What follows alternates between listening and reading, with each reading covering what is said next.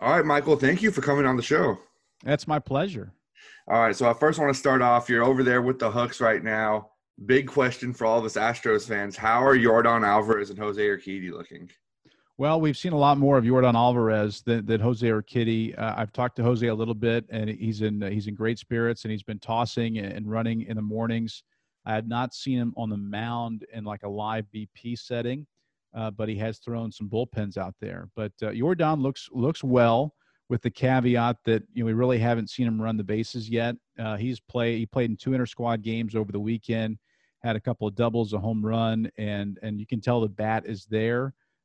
He did some running around, some sprints prior to the scrimmage, but just essentially hit. And even if he hit a double, he didn't run. So they're still being very cautious with his knees. And from the things that I'm hearing from Houston, from some media reports, I think it was on the ESPN broadcast last night, they still want kind of 20 to 30 more at bats out of Yordan. The Astros will have an inter squad here at the ballpark today, which is Tuesday. So Yordan will probably get at least 7 plate appearances this afternoon to help him on that path. All right, so with Yordan, was it the knees the entire time, or was it something else? I'm not sure if you're at liberty to discuss or. Yeah, it's as far as I know, it's been the knees. I've not heard anything contrary to that. Okay. But that's something that's obviously nagged him at the end of last year, and it led into spring training. His action was limited, and so I think that given all these injuries that have happened, you have a 3-month layoff, then a 3-week ramp up essentially to the season, and I just think the Astros are being very, very cautious because they need Yordan when it matters most. And I understand they're struggling right now, and it's a short season. But you have to make sure that all your eggs are in the basket, so to speak, when it gets to be playoff time. So, like you mentioned, there have been a lot of injuries with this quick restart. They had like a 2 or 3 week ramp up period. How are the pitchers looking down there? Just, there's been a lot of injuries, up in Houston. There's been a lot of Right. guys from Corpus getting called up. Kind Right. of how have they been looking? What's the spirit just around the pitching staff, knowing that, at any moment they're getting called up to Houston to pitch tomorrow I, I night? I think for that reason they're really stoked, because obviously here at Double A you're already at the precipice, so to speak, of the big leagues, but even more so here, because these are literally the top 30 guys that could go up to the big leagues at any moment. And so to answer your question, how it's affected the pitchers here, I think it's really on an individual basis, given what these guys were able to do during the shutdown. You have guys like Luis Garcia, who's out of Venezuela and a talented right-handed pitcher. This guy struck out 14 per 9 last year, had some tremendous velo added in 2019, and is a big-time prospect for the Astros on the Hill. And he's from Venezuela. The border was shut down. He could not get back home when spring training was postponed or was canceled. And so he literally had to stay at the Astros team hotel in West Palm Beach, Florida. And the only way he was able to work out and throw was on the roof of the parking garage. Oh, So wow. it's really tough to give a blanket answer for that, because it just depends on guys' circumstances and what they were able to do. But given all the precautions the Astros have taken on the prospect side of things, I'm fairly confident to say that once these guys get the call up, they're going to be ready to pitch some innings for sure. And so speaking of like what guys are able to do, what about a guy like Brad Peacock who was on the injured list, who was supposed to factor into a big part of the bullpen, maybe even start at the back end of the rotation this year for the Astros? What has he been able to do so far in Corpus? Well, it's been very cautious from what I've seen out of Brad Peacock. He has not thrown a live BP session yet, and so I would still think you're a few weeks away from Brad for sure. And he's certainly a guy the Astros need. You need some veteran leadership out of that bullpen, and that's something that the Astros are sorely lacking right now. Out of the bullpen, you got Ryan Presley, obviously has a tremendous track record. And then of course Josh James, who just came down from the rotation, and he's been struggling a little bit. So the Astros need some reinforcements, and Peacock is one of those guys they would certainly look to. It seems like Austin Pruitt's going to be shut down for the season. They Ooh. transferred him to the 45-day disabled list.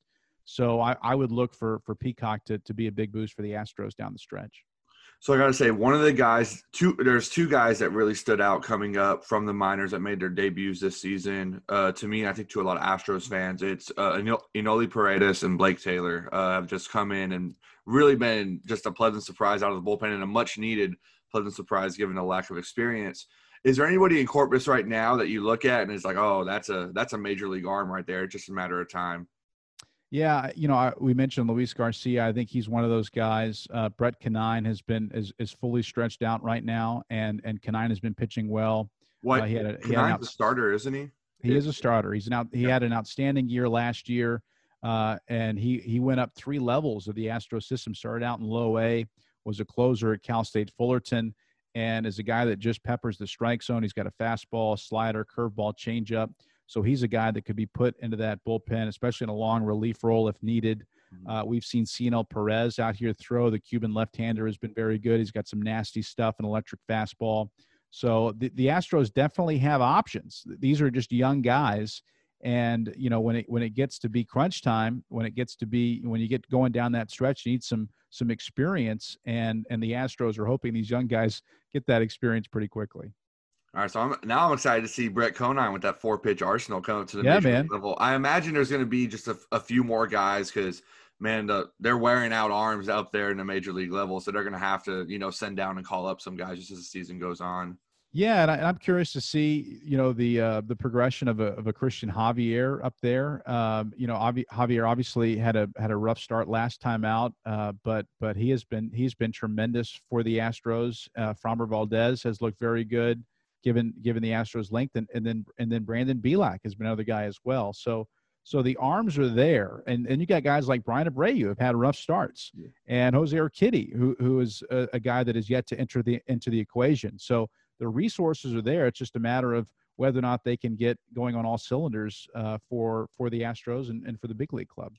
And I guess the last guy I was wondering about was Aledmys Diaz. Is he down there in Corpus right now? He is. He's down there. In fact, he hit live batting practice yesterday while facing Hector Velazquez. So he's a guy that the Astros are really going to be. Didn't he? That's right. The guy that they just acquired. He was from Baltimore, and Velazquez pitched 3 years with the Boston Red Sox after a long tenure in the Mexican League. So yeah, Aledmys Diaz is there as here, and he's one of those guys as well that really is going to help out. It's weird to look at the Astros offense because on paper they're averaging 5 runs per game, but they've really struggled in terms of scoring runs in crunch time, and they've lost a lot of 1-run games. They've struggled in extra innings, and it's all about that situational hitting. And Aledmys Diaz is a tested big league bat that will definitely help those odds for sure. Yeah, I started joking about this last postseason, and unfortunately it's carried on to this year. I was like, gosh, we're trying to set a record for runners left on base is what it feels like. I feel like I constantly see second and third, first and second, bases loaded, and just striking out in those key situations. That's where, the lack of experience maybe at the back end of the order, you have Tucker and Straw who are, talented, but still very young. Very young. Still very young guys. Back over there. So Diaz is going to really help out, especially Alvarez when he comes up. He's going to really help out because he's going to move kind of everybody back a spot in the order. I think so. And given his prolific year last year, you combine his numbers, Jordan, with Round Rock and the Bigs, 50 home runs, 149 RBIs, and he definitely wants to prove that was no fluke, and there won't be a sophomore slump. Yeah, I'm definitely excited to see Jordan Alvarez come back up here. But the Astros, they have been struggling. We got a win last night, finally, after a while. Yeah, Lance McCullers, huh?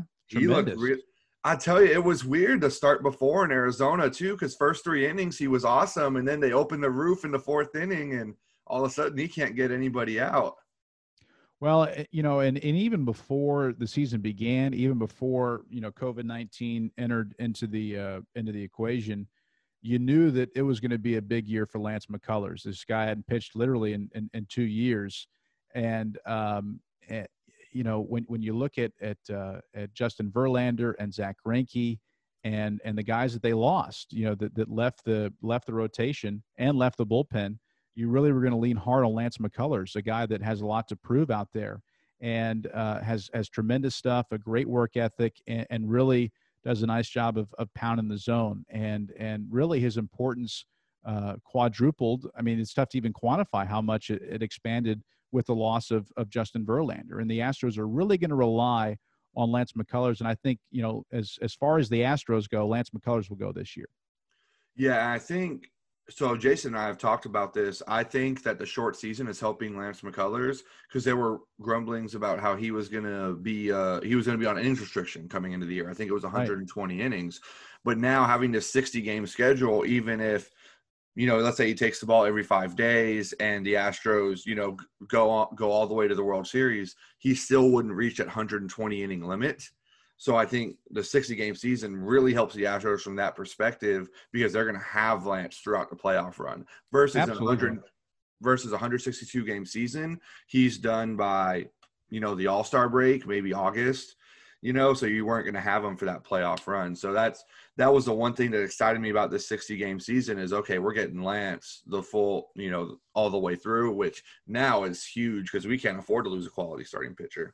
No doubt. And I think even looking at what he did last night, obviously it's nice to have 6 no-hit frames and ultimately 7 one-hit innings and to snap a 5-game losing streak. But just to give the Astros that length and to be able to go 7 innings, maybe 8 down the road, something he would not have been able to do in a 162-game schedule regardless. And that's what the Astros have been most impressed with the likes of Framber Valdez and Christian Javier and Brandon Bielak, giving some length out there because this bullpen is in tatters and really these guys are overworked.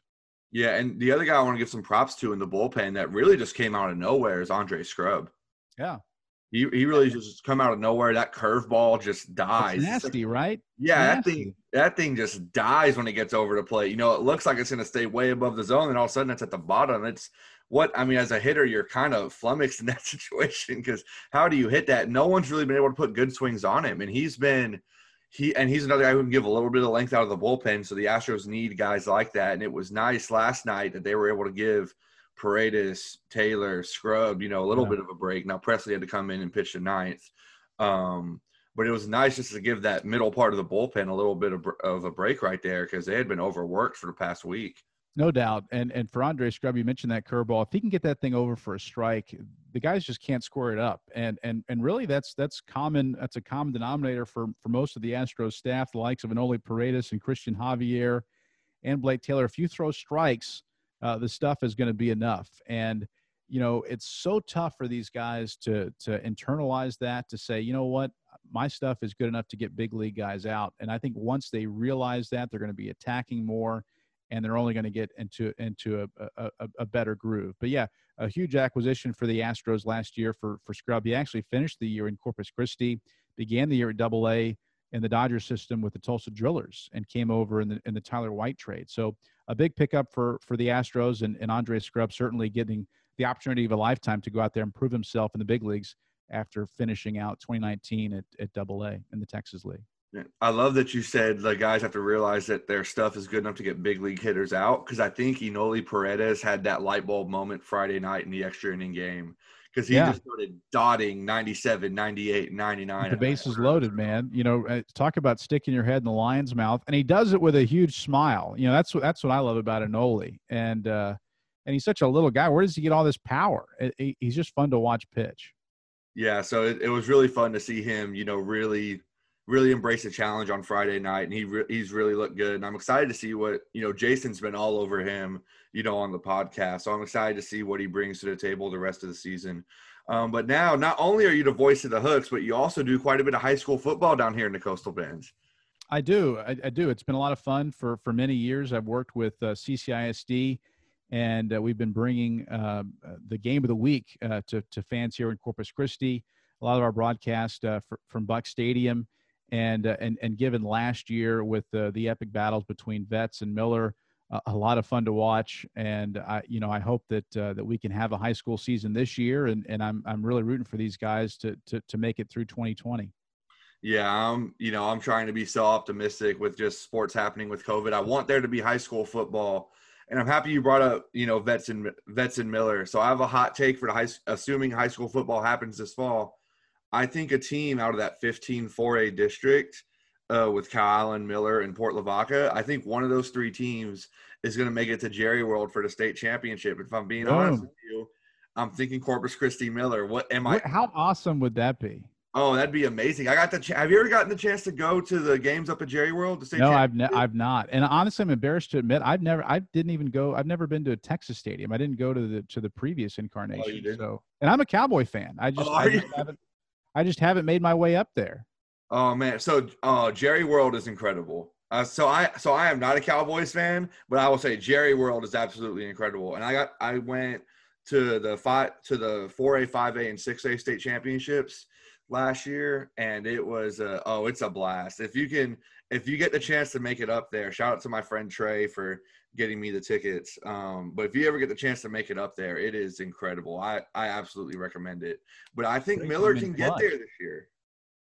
Yeah, I think so. And they had the team last year, and I just love what those guys are doing over there. And really, and Vets has had success, but it just seemed like the Miller Bucks captured this city, and folks are really rooting for them. And it's a frenzied atmosphere out there at the stadium when those guys are playing. So, but back to the state championship weekend, I am glued to the TV.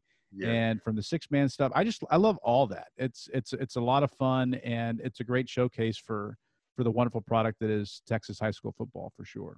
Oh yeah, I remember last year it was the 5A D1 state title game. It was Shadow Creek against Denton Ryan, and one of the plays went viral on social media because they ran. Do you remember that reverse they ran off the kickoff for the touchdown? I don't remember that. So it was it was in the first quarter of the 5A state title game. And Shadow Creek from Houston had just scored. So they're kicking off, and Denton Ryan runs this. They catch it. They go to about the 10-yard line. They run this double reverse, and this guy's just streaking down the sideline for a touchdown, looking like he's running about a 4.3 40.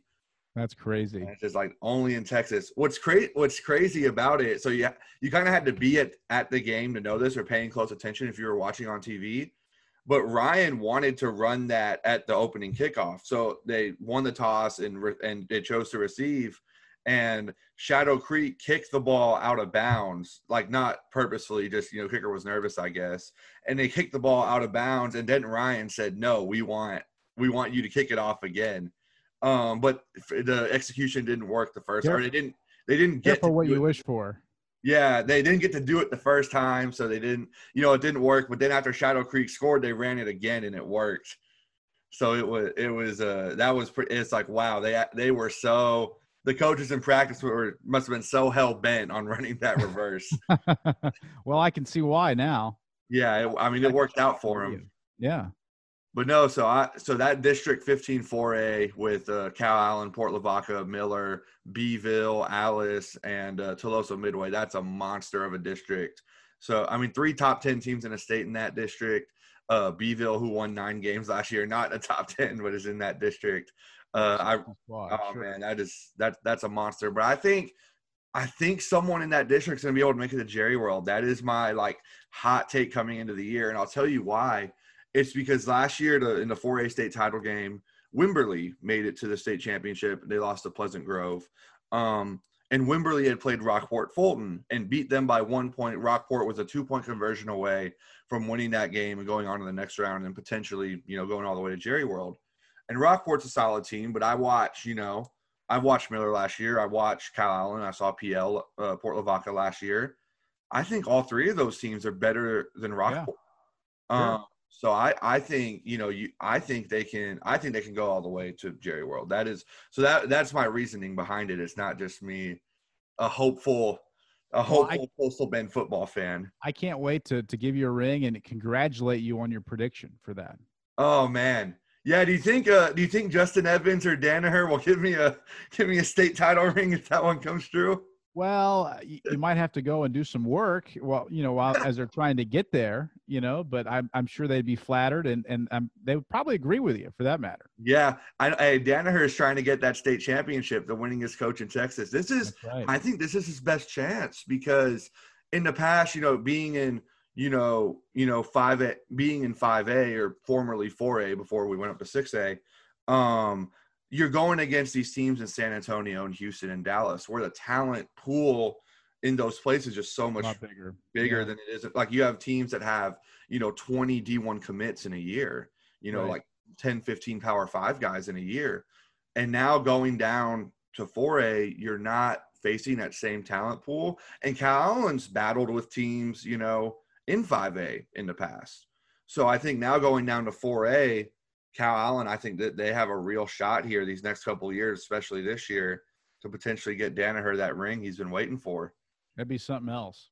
Oh, man, it would be, absolutely. So what's a team that in CCISD, that's where you call games, what's a team you have your eye on? Obviously, we all know about Vets and Miller. What's a team you have your eye on or you're excited about coming here in the 2020 season? Well, the Moody Trojans, they're always one of those teams where I think if they can put some stuff together, and for them it's all about depth, and they have some playmakers that can get the ball, and that's one of the clubs I'm looking at. The Carroll Tigers hoping to rebound as well, and the King Mustangs under new leadership. So, I think kind of around the entire school district, there's a lot of opportunity out there, and I think there's going to be some hard-fought games for sure.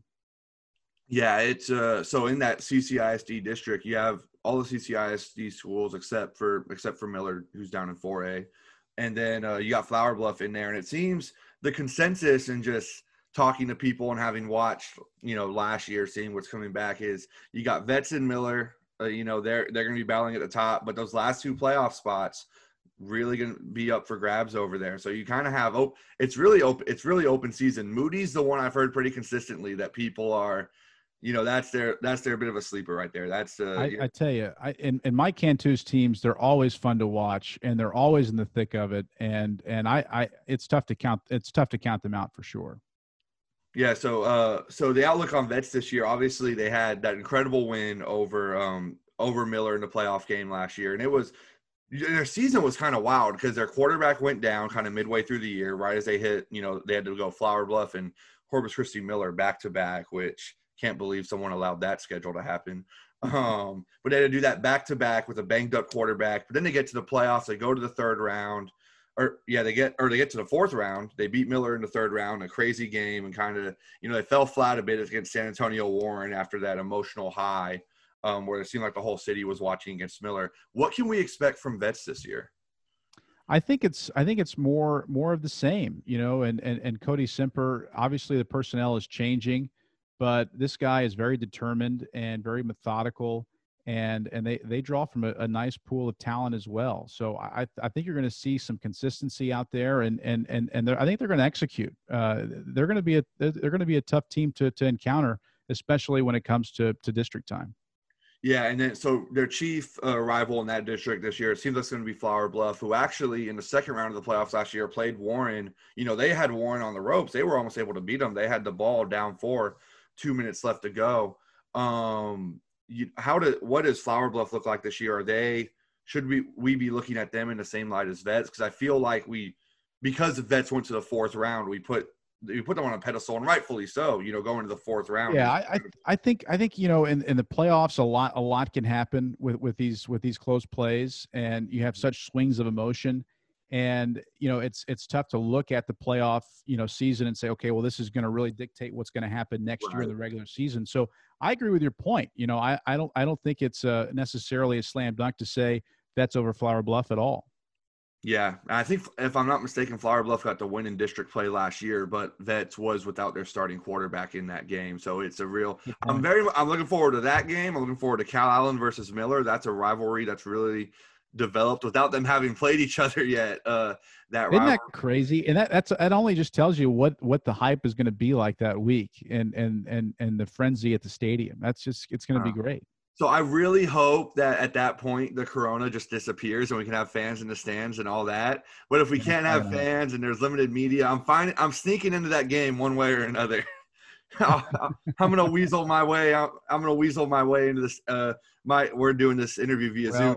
Mike can't really see me, but I'm 6'6". I'm gonna have to ninja my way into the stadium over there. Well, just wear a mask and we'll be all right. Yeah, I think we'll be fine. But yeah, so I'm looking forward that the Vets Flower Bluff game, the Miller Cal Allen game, obviously Port Lavaca versus Miller and Cal Allen. Those are some big ones. But Cal Allen also scheduled a Kerrville Tivy on the schedule. Their playoff loss from last year. So I'm excited for that because I think that Danaher sending that message. This is the type of team you have to beat if you want to win a state championship, and he's getting it. Go Well, ahead. and it's nice to get those guys out of the way early, and I know Phil Danher really wants to see what he's got in the tank with this group, and a team like Kerrville Tivy, in non-district is going to really tell you all about that. Yeah, it's really a measuring stick game, and you get it right before going into that, that really tough district over there in 15-4A. So you get that measuring stick. You get to see where your team is, what you have to improve upon. Michael, I think that just about wraps it up. Is there anything you want to touch on before we let you Man, go here? I just appreciate the time, and you guys do great work, and I look forward to listening. All right. I appreciate it, Michael. Well, hey, anytime you want to come back on the show, you're more than welcome. We love having you here. And yeah, go call some Hooks baseball today. Keep doing what you're doing. We love listening to you. We love the footprint you have on sports here in the Coastal Bends. Well, I appreciate that, and I look forward to chatting with you down the road. All right, Michael. Thank you very much. You have a great day.